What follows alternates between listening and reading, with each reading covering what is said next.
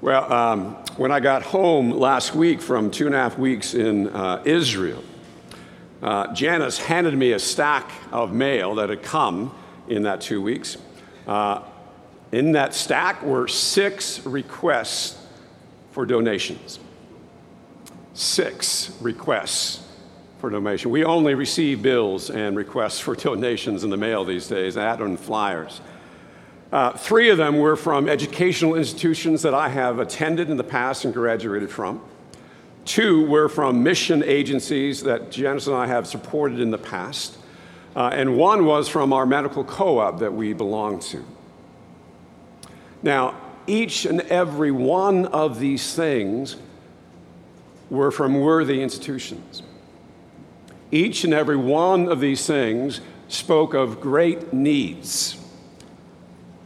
And each and every one of them, in my estimation, were worthy of our attention. But I remember lifting these up and saying to Janice, wouldn't it be great if we could honor all of these things? And then I quickly put them aside. Well, that was last week, and this is this week.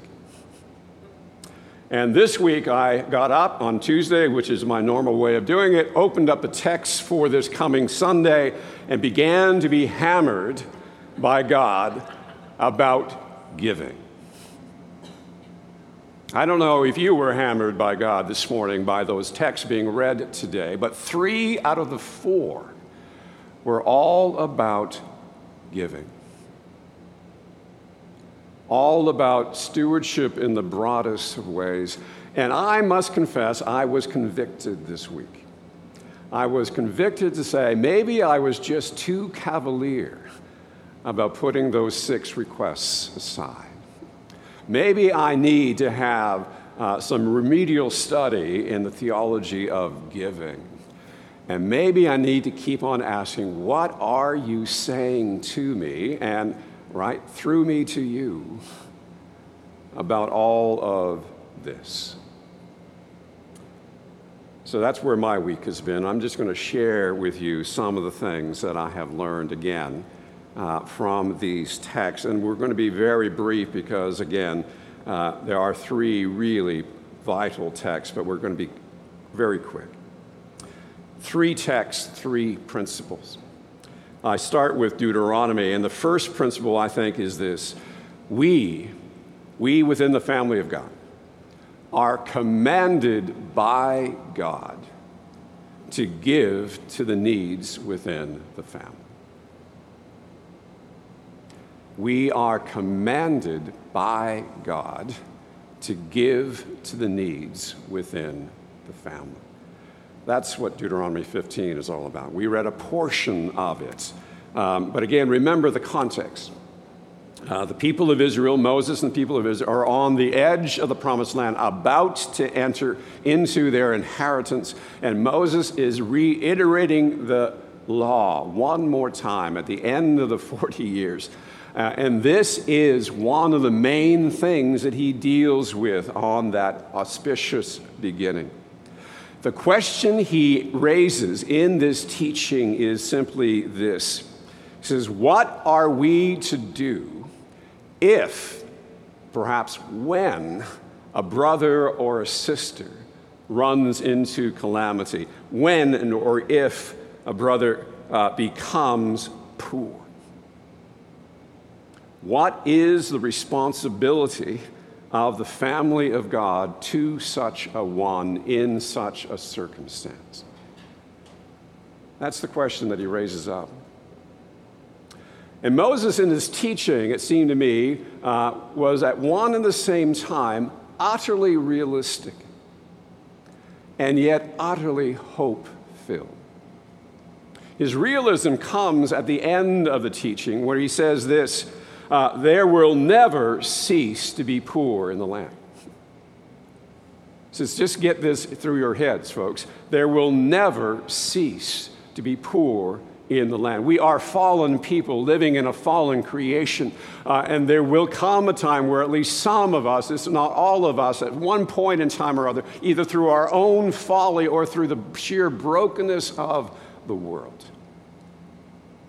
will come into poverty, will become poor. There is the utter realism of Moses. And yet, when he began this text 7 verses earlier, he made this statement. He says, "But," he says, "there will be no poor among you." So how do you juxtapose those two things? Never cease to be poor, but will never be poor among you.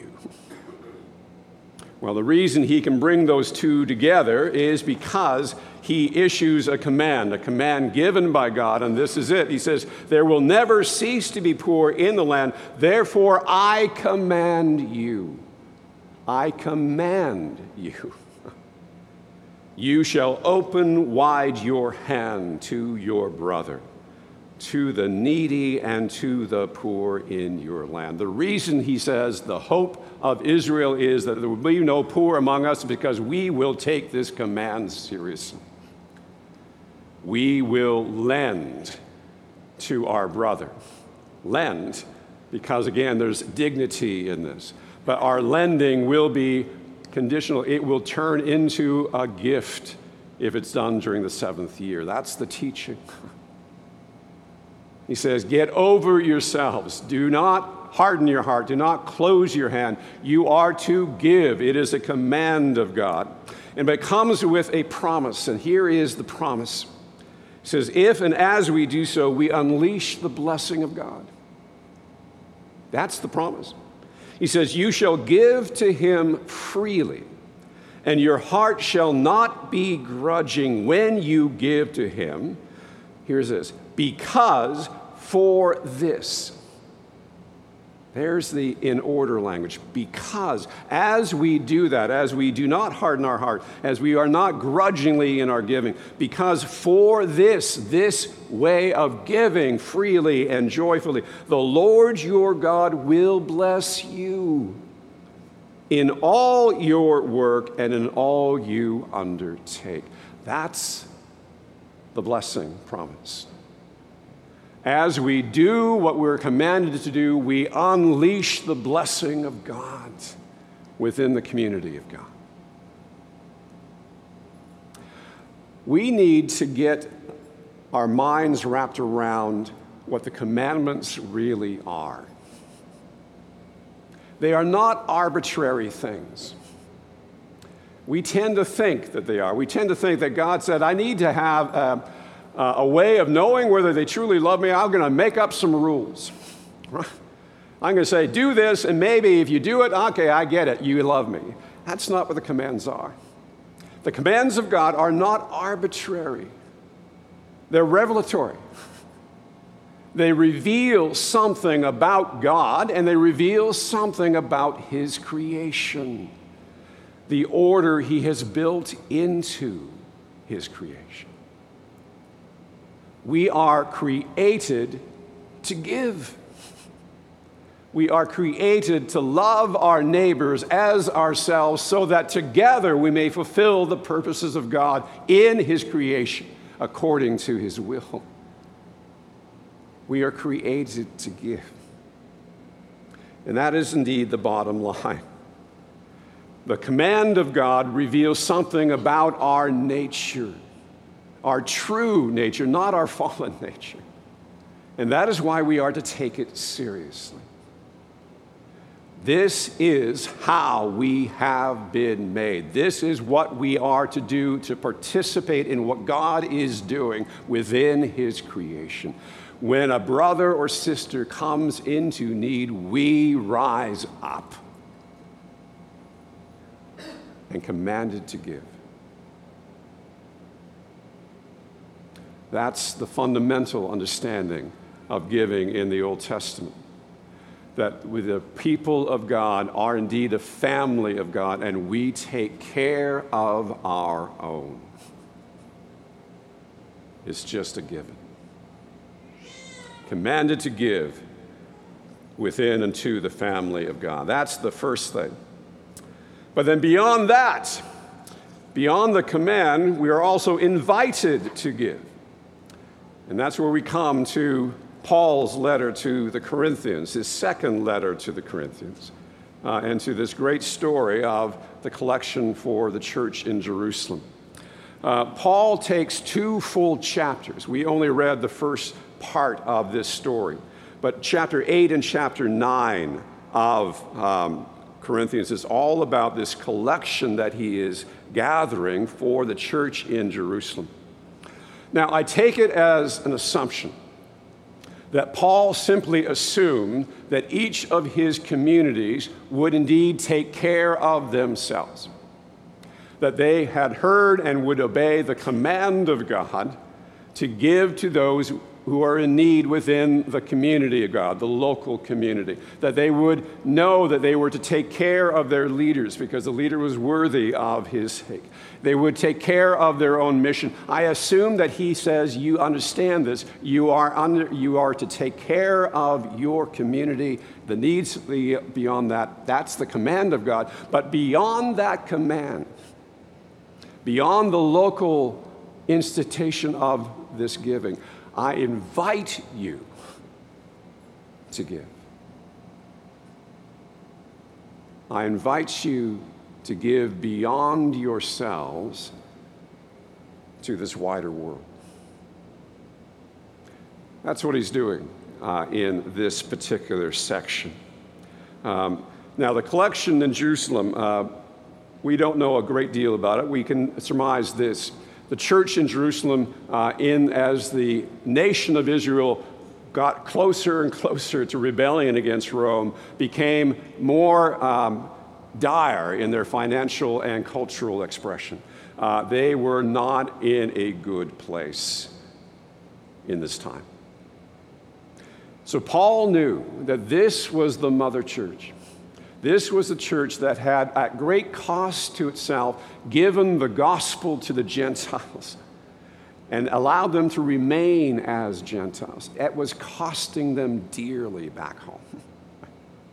He knew that they had given life, eternal life, to these Gentile communities, and the very least that these communities could do would to give back financially to help them in their financial straits. And he truly believed, you read the last portion of chapter 9, that if this was done, that this would elicit thanksgiving from the community of faith and would witness to the wider Jewish community. He had great hopes for this collection. Great hopes of what it would do for not only the church, but for the entire nation. Now, he builds his invitation on 2 theological principles. Wonderful theological principles. The first is this. He says, "For you know the grace of our Lord Jesus Christ, that though he was rich, yet for your sake he became poor, so that you by his poverty might become rich." We may find that God's revelation of our nature to be givers is a little clouded in creation, in the order of creation. We should have no doubts that it comes clearly in the order of redemption. The reason it is built into creation is because this is simply the very character of the God who has made us. This is who God is. This is what God does. And this is how God does it. Right? He loves sacrificially that which he has made. And he will fulfill his purposes at great cost to himself. He gives of himself. And that giving gives life. And Paul is saying this is not only the pattern of redemption, should be the pattern of your life.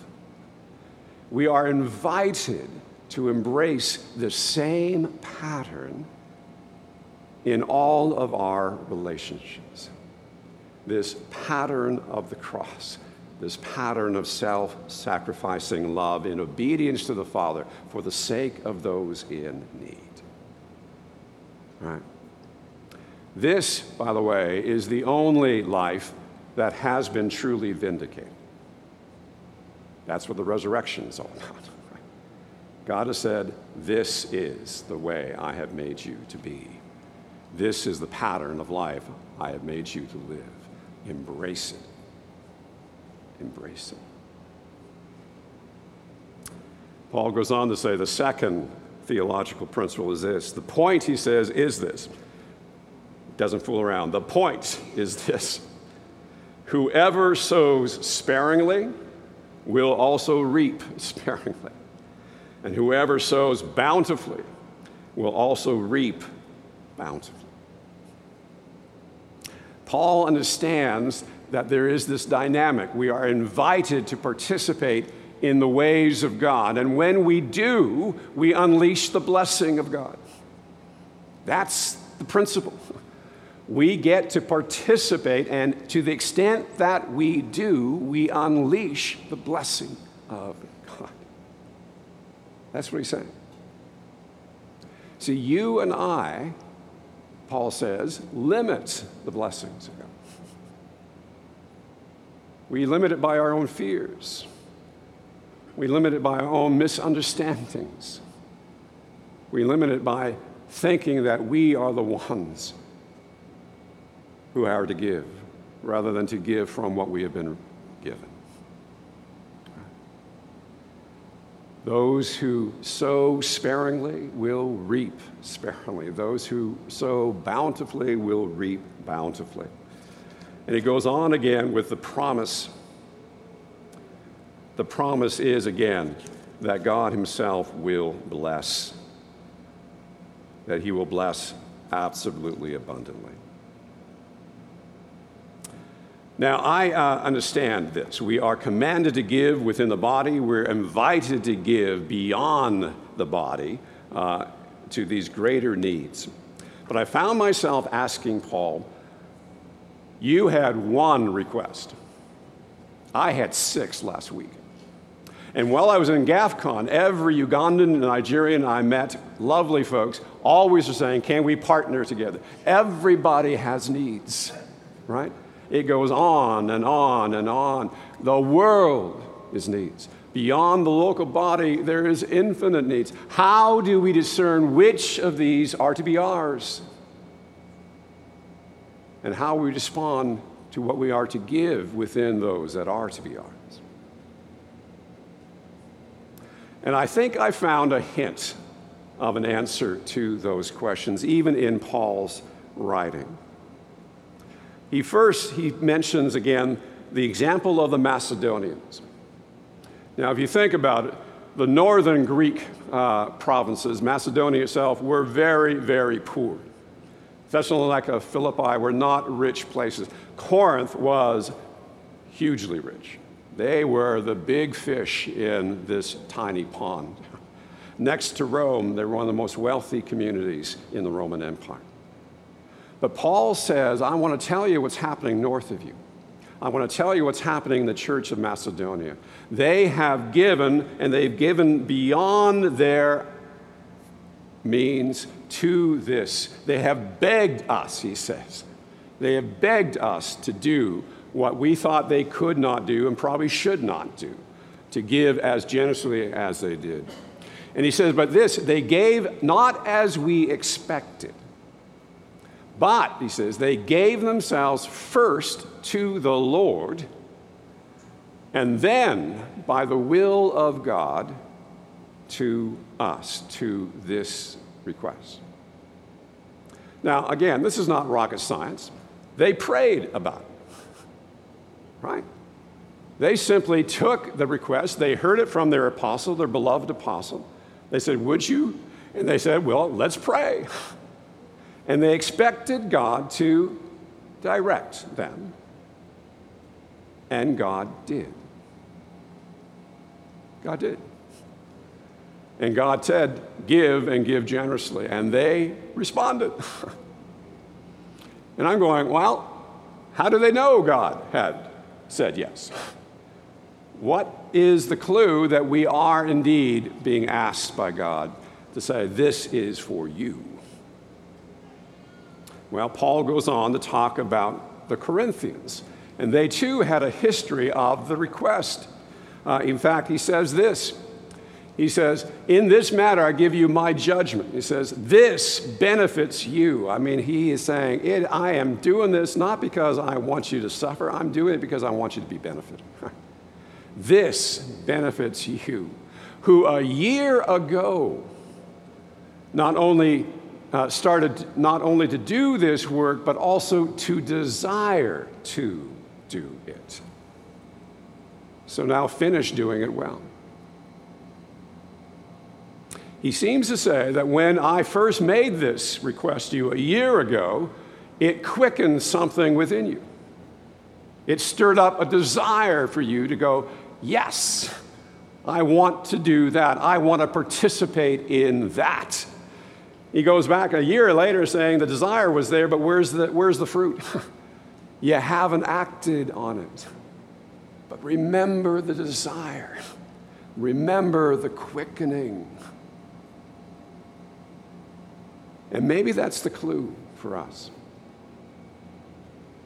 Maybe once we come to terms with the command to give within the body of Christ, and we say, we are just going to do that come what may, and we receive invitations beyond the body, beyond the local body, maybe we are simply to take those requests, every single one, seriously, to pray about this and saying, is this for me? Or not. And maybe, just maybe, if you find your spirit quickened, if you find a desire rising up within you, maybe that is your invitation to give. To give. I have resolved this week to pick up those 6 invitations and to do that. Come what may. Right. And then Janice and I will have to have a talk because we need to do this together, right? I mean, but maybe that is the pattern. We who are inundated with all these things, take them seriously. We were created to give, and we must give within the local body, but we're also invited to give beyond, to participate in what God is doing beyond. And again, that comes with a promise that our obedience will again unleash the blessing of God. He says this, and God is able to make all grace abound to you. God is able to make all grace abound to you, so that having all sufficiency in all things at all times, you may abound in every good work. That's just the way God works. If we are quickened, act. And we begin to participate in this generosity of God, unleashing his blessings upon the world. We are commanded to give. We are invited to give. And the third principle that jumped out at me is that we are transformed by the grace of God through our giving. We've been mentioning that over and over in these 2 things, but it comes out especially in Psalm 112 today. A great psalm, and again, we will not deal with it in detail. But it's an ode of praise to the righteous man. Listen to how it starts. It says, blessed is the one who fears the Lord, who greatly delights in his commandment. Right? Who greatly delights in the revelation of God to him and goes, all right, bingo, that's who I am, that's who I'm created to be. I am going to do these things, and guess what? As I do them, I'm blessed.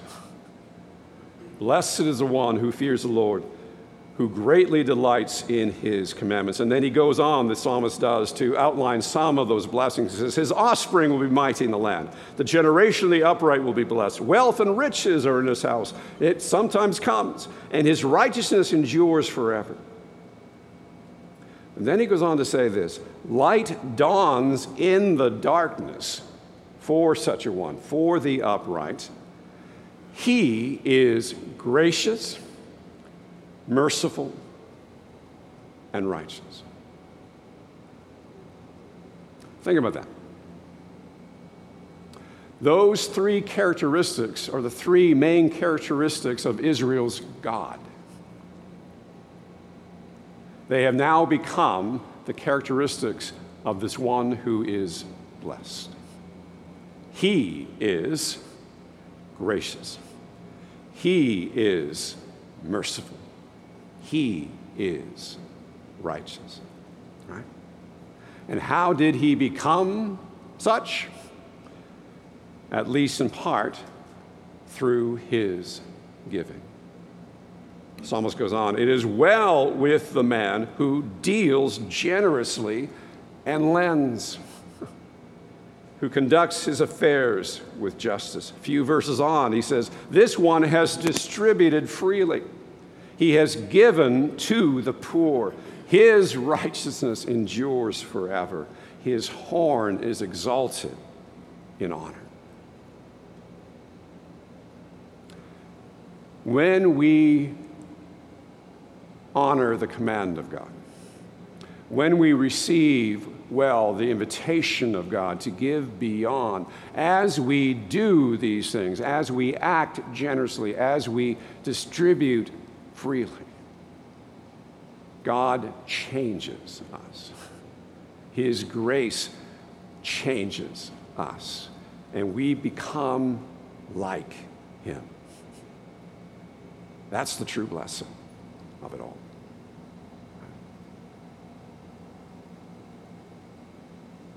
Three principles. We are commanded to give within the family of God. We are invited to give beyond for the needs of God. And as we do so, and to the extent we do so, God's grace forms us into his image. Three great texts, three great principles, one glorious life. May God give us ears to hear and wills to obey. In the name of the Father, Son, and Holy Spirit. Amen.